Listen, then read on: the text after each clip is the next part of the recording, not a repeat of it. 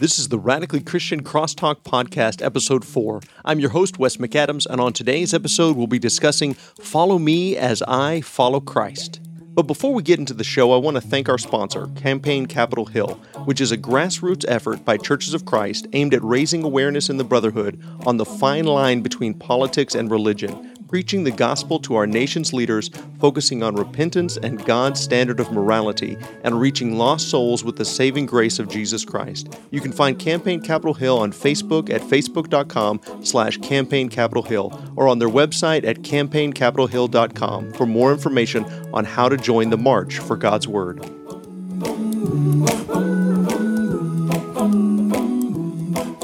Okay, I'm sitting here today with a new guest, Mike Bonner. Mike, how you doing, brother? Doing good. Good to see you. I'm excited about having you here, brother. Yes, sir. This will be a good discussion.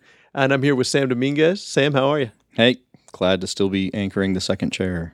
Fantastic. I guess I'm bumped to third chair at this point. When Mike comes in, I get bumped down. No, we don't rank people here. Amen. We're all brothers. That's right. Only one chair is behind a desk, isn't it? I was going to say it's a round table, but now you just gave it away that it's a desk. People didn't know. They were listening. Sam, what you got on your mind today, brother? Well, as we've been doing these podcasts, we've been getting feedback from different people. And I got some feedback from my dad who commended us, thought we were doing something that was worthwhile, that we were having these conversations, and that we were modeling something that our fellow Christians should be doing, having spiritual conversations. And of course, that was kind of the point. We were hoping to encourage people to have spiritual conversations with their fellow Christians and help come to a better understanding of the truth, working together that way. And while he was telling me that, he referenced 1 Corinthians 11:1, where Paul says, "Be imitators of me as I am of Christ." And I tell you guys, that scripture just terrifies me. It always has, and I don't know, maybe it always will. Maybe you guys will make me feel better about it. But, I mean, just the boldness of Paul in that situation to simultaneously, in the face of his imperfection, and he's always honest about his imperfection, to then say also, as an example in the difficult situation that he has just been talking them through, to say, look at me, do what I would do because I'm doing what Christ would do. And just the boldness of that and how that flies in the face of what the world wants from Christians or expects from Christians. How dare we put ourselves up as an example? And you look at, in all of popular culture, if any Christian ever falls down, if any Christian ever demonstrates even the slightest problem, boom, you pounce on them like a pack of wolves and you tear them to shreds and everything, because how dare we be imperfect if we will hold ourselves up as an example? But is that something that we are called to do, to tell people to look to us as we look to Christ? Or what do you guys think? I say yes. And the reason why I say yes is because Paul is our example. And when we think about the example that Paul left for us, we understand Romans 7, Romans 8. We see that his very lifestyle, when he was confronted with the law is what showed him he was wrong. But he understood that there was no condemnation in Christ.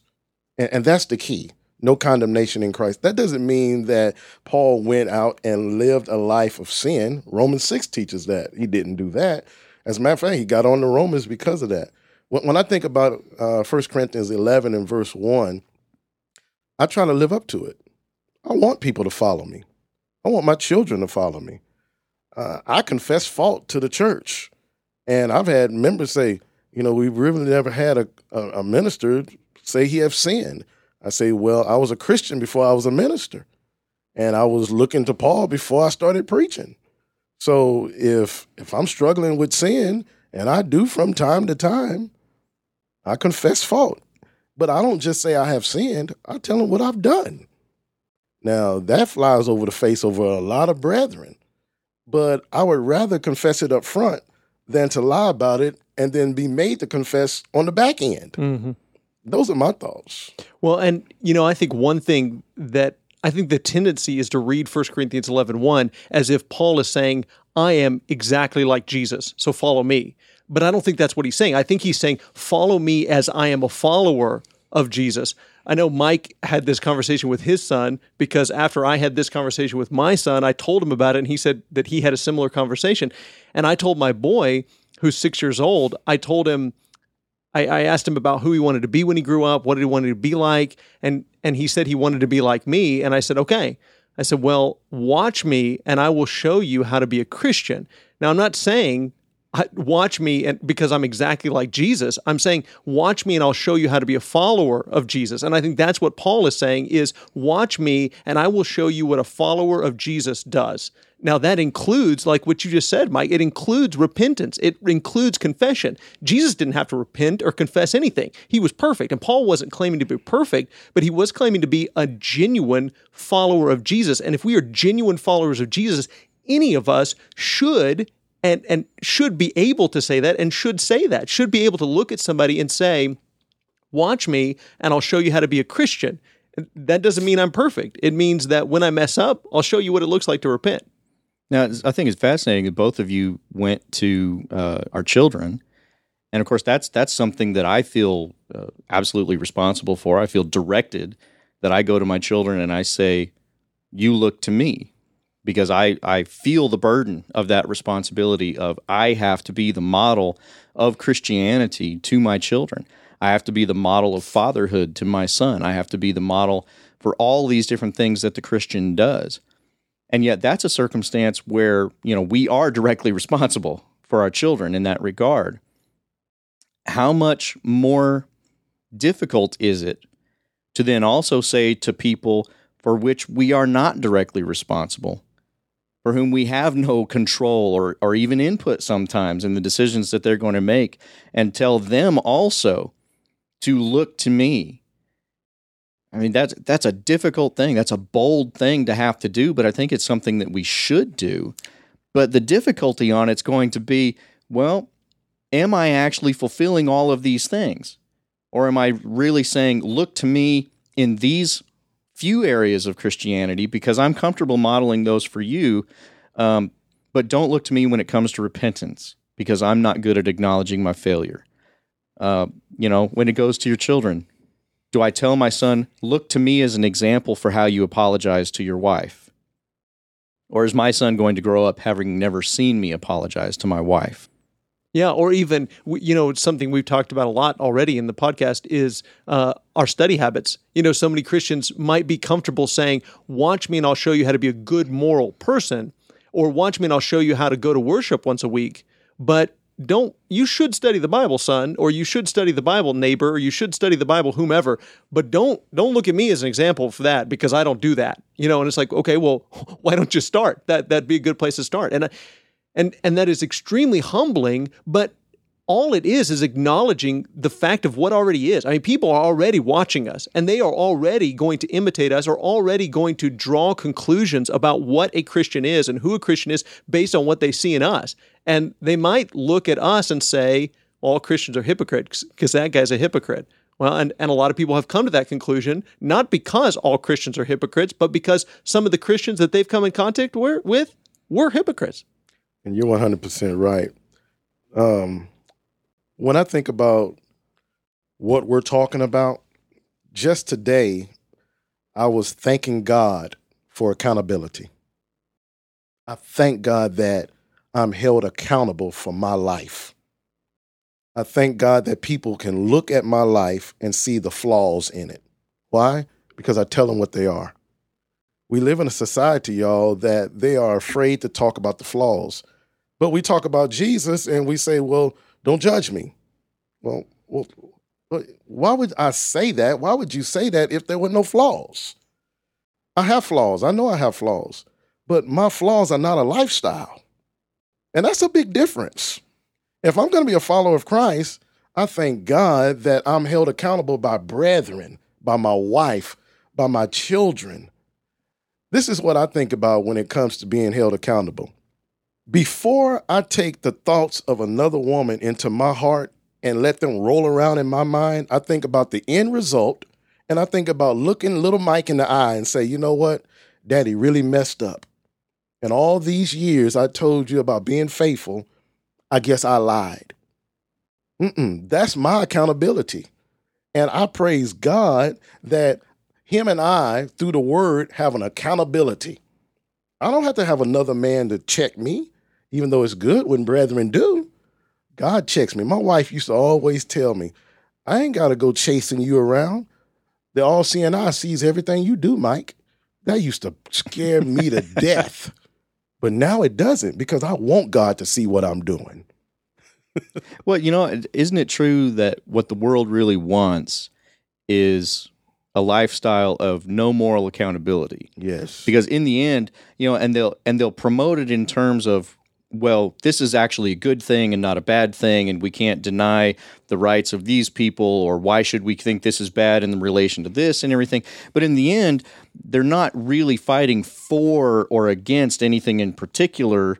Those just happen to be useful examples. What they really want is no accountability. Yes. What they really want is to be able to not ever have to admit that they were wrong. Yes. And it's such a bizarre thing, because I would much rather live in a world where there is a moral standard, there is an accountability, there is someone who will hold me to that, where I might be found out wrong, I might be caught out incorrect in whatever behavior that I am actually participating in, rather than have one where there is no standard so that can never happen. Yes. But in the end, that's what the world wants. They want no standard so that there is no accountability, but that creates a horrible, horrible place. It's chaotic. As a matter of fact, one thing I love about preaching is that I get to hear myself while I preach. And one thing that I love about Jesus Christ is that he is going to be my judge in the end. John 5:22. He's going to be my judge. And I would rather be told that I'm wrong now than for him to tell me later. That's accountability. And I love his law. I love his accountability. I haven't always been that way, but the closer we get to God, the more honest we are, the more we love his accountability. You find someone that don't like accountability, you'll find someone that don't love Jesus. Well, isn't that really the key? How many of us have heard the old preacher story about how they used to hate the song about the all-seeing eye and so on, because it seemed like this threatening force that was just waiting for you to make a mistake and everything.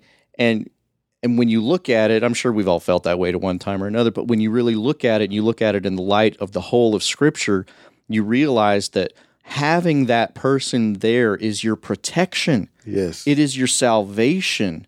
And as fathers, we should be demonstrating that very thing for our children. There is simultaneously the position that a father has to hold, where when a child makes a mistake, he doesn't want to have to be held accountable to dad because he knows dad will. But when a child is faced with something dangerous and scary, there is no other person that he would have with him but dad. Yes. Because he recognizes the salvation and the safety that can be found in that. And it's, like you said, it's truly, when we've been talking about root causes for things, what are you actually striving for? Are you striving to please God? You're not going to find accountability to be a burden on your back if what you're seeking to do is please God. But how many of us, pleasing God is something that we try and do off to the side, or it should be a byproduct of some other activity that we take place in, but it's not the sole motivating force behind every action that we take. All these words, we're talking about accountability, but I keep thinking about things like sincerity and transparency. The beautiful thing about it is when we truly love the Lord our God with all of our heart and our soul and our mind and our strength, and we love our neighbor as ourselves, we can say, hey, I'm an open book, man. Look at my life. Look at what I say. Am I perfect? No, absolutely not. But I sincerely, from the inside out, want to please my God. So examine me. Look at me. I think about what Paul said to Timothy, 1 Timothy 4. He said, be an example to the believers in speech, in life, in love, in faith, and in purity. When you're loving God with all your heart, your soul, your mind, and your strength, and you're loving your neighbor as yourself, and you're faithful to the Lord, we should be able to say, my life's an open book. I've got nothing to hide. Now, obviously, there are things we say and do that, we have to be wise and discerning, but we really don't have anything to be afraid of. We don't have anything to be afraid of with the Lord, and we don't have to be afraid of being found out and being caught in some kind of a lie or being a hypocrite. When we're not a hypocrite, we don't have to worry about somebody finding out that we are one. Or maybe I have made some mistakes in the past, and if someone checks me on it or calls me to the attention, my first response is, yeah, I did that. Not try to find a way out of it. Right. Because I'm genuine. I'm sincere. I'm honest. Someone checks me on it. Yeah, I did that. And what if you didn't even know that you did it? If you are a sincere, genuine follower of Jesus Christ, and somebody says, Mike, the other day you cut me off in traffic, or you ignored me, or whatever, and they call you on it, and you weren't aware that you made that mistake, then we're thankful and we say, "Oh man, I'm so sorry I did that. I appreciate you bringing that to my attention." It's the people that aren't really trying to follow Jesus, that are living hypocritical lives, that they don't want you to. So it's easy to become defensive. And I say they, like I've never done.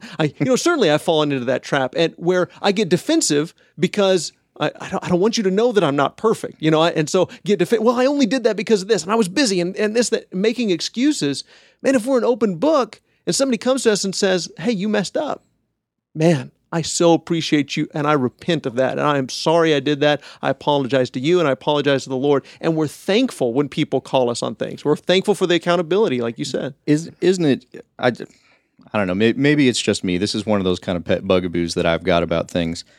But I honestly think that Satan, through the world, has actively tried to make people misunderstand the idea of hypocrisy. Yes. Because the world treats any mistake whatsoever as hypocrisy. If you uphold a moral standard that you then fail to reach, why, that's hypocrisy, which nothing could be further from the truth. Right. That's true. But that is what they try and nail any type of Christian, and in truth, any type of moral person too. If you uphold some standard that you then fail to meet, well, you're just a complete hypocrite. You're lower than dirt. You're worse than the person who upheld no moral standard and dug to the depths of that every single time. And it is such a ridiculous premise. But once again, it's one out of selfishness. It's one that's self-protecting. It's the shield you get to throw up that keeps you from ever being held accountable. But there's an awful lot of people in the church, and even just pithy comments from the pulpit, that succumb to that understanding. And instead of correcting people and saying, no, that is not at all how the Bible instructs us about how to deal with mistakes, how to recognize that when you've made a mistake and been, discovered, that you should be thankful and that you change it, and that now's the time to discover your mistakes. You want to take care of it beforehand. But how many of us have heard a preacher, from the pulpit giving his little pithy comment about, well, so-and-so said, well, I don't ever want to come to your church because it's just full of a bunch of hypocrites. And I said, well, we got room for one more. Yeah. And it's like, hey, that was such a great moment. And no, the response should have been, no, sir, there are not hypocrites here that we're aware of. Right. Because that is not something that God tolerates. He doesn't tolerate, and we'll just go ahead and make the distinction, he doesn't tolerate someone who professes Christ and then secretly, actively works against Christ. And that is not what a saint who makes mistakes or a saint who sins is. Right. If people understood that a hypocrite is an actor, it was a stage actor. And so when Jesus accuses the Pharisees of being hypocrites, or when Paul, called out Peter for being a hypocrite, he was saying, you're an actor. You're acting one way, and in reality, you're something else. You're a fraud. You're a phony. You're a fake. And are there Christians like that? Absolutely, there are people that masquerade as Christians, and in the darkness, they're living horrible lives. Absolutely, 100%. I couldn't agree more. And they're bringing reproach upon the church. But for the most part, Christians are not hypocrites. Christians are, if they are following Christ, are imperfect people, as Paul was, but are trying their dead level best to be who Christ called them to be. You make an excellent point, both of y'all. And one person I thought about was Peter. When he denied the Lord 3 times, Jesus didn't say, you hypocrite. He didn't say that. He said, when you are converted, strengthen your brother. When you're turned around. Did Jesus condone what he did? Jesus knew what he was going to do. This is a growth process. As newborn babes desire the sincere milk of the word. I'm sure that most of us didn't get where we are overnight. There was a time in my own personal life that my Christianity looked like 2 different lifestyles.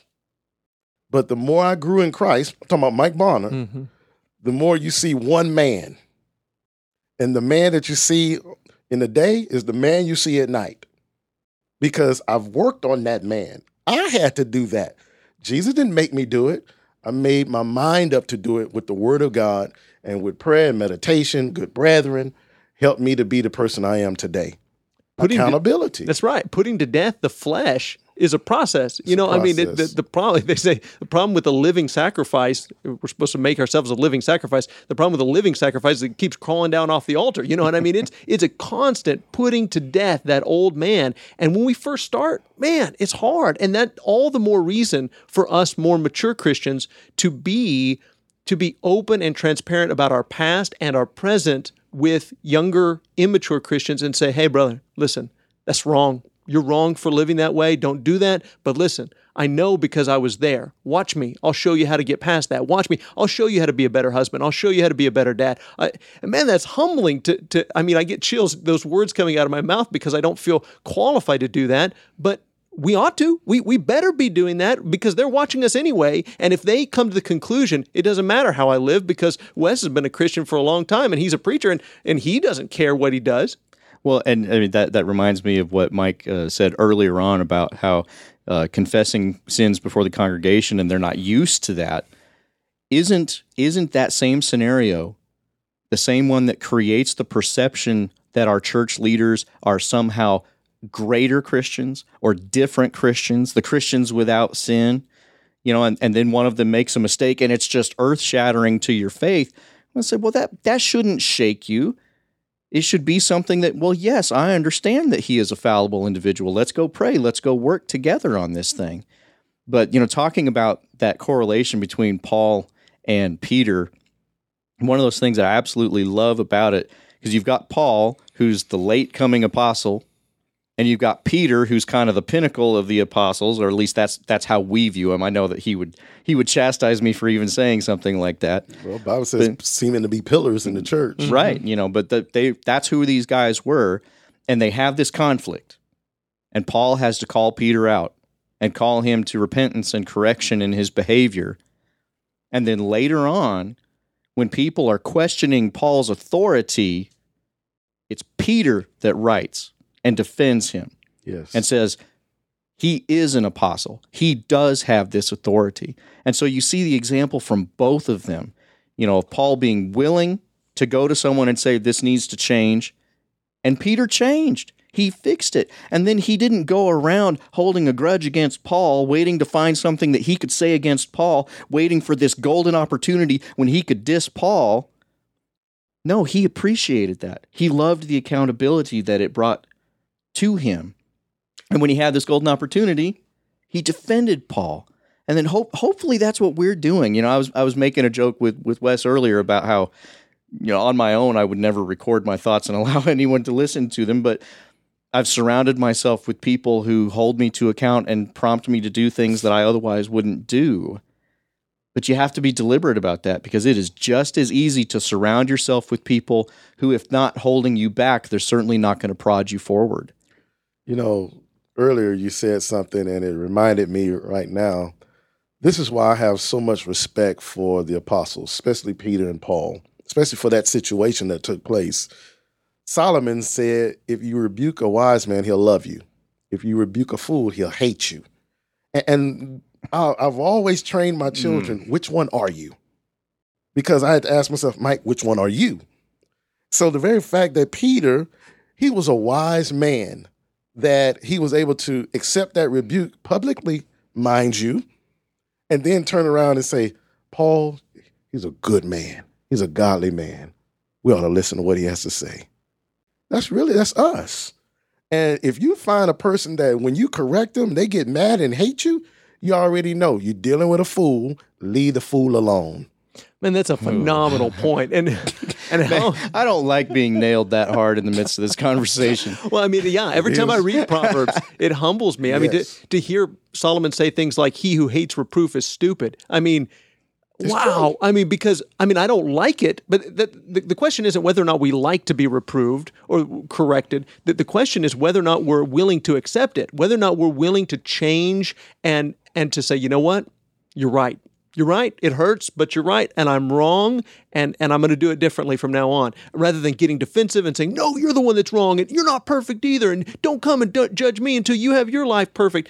That kind of attitude doesn't have any place in the church. And so if we're going to be examples to people and say, hey, watch me, and I'll show you what it looks like to follow Jesus, then we're going to have to be the kind of people that are willing to accept reproof when it comes my way. And Peter could say the same thing, even though I don't have record of him saying exactly that, but he could look at the people that he was influencing and teaching and say, watch me, I'll show you how to follow Jesus.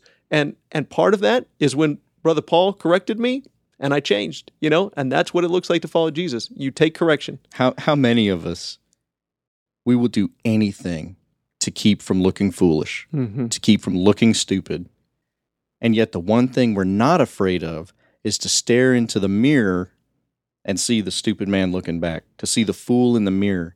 And yet that's what we should see. That's what that verse should convict us of, is, man, when Wes pointed this out to me, when Mike pointed this out to me, I didn't appreciate it. And it made me think less of him for correcting me. And then when I go look in that mirror, I need to recognize that I'm looking at a fool staring back at me. Being conformed to the image of Christ is exactly what you just said. And let me tell you why.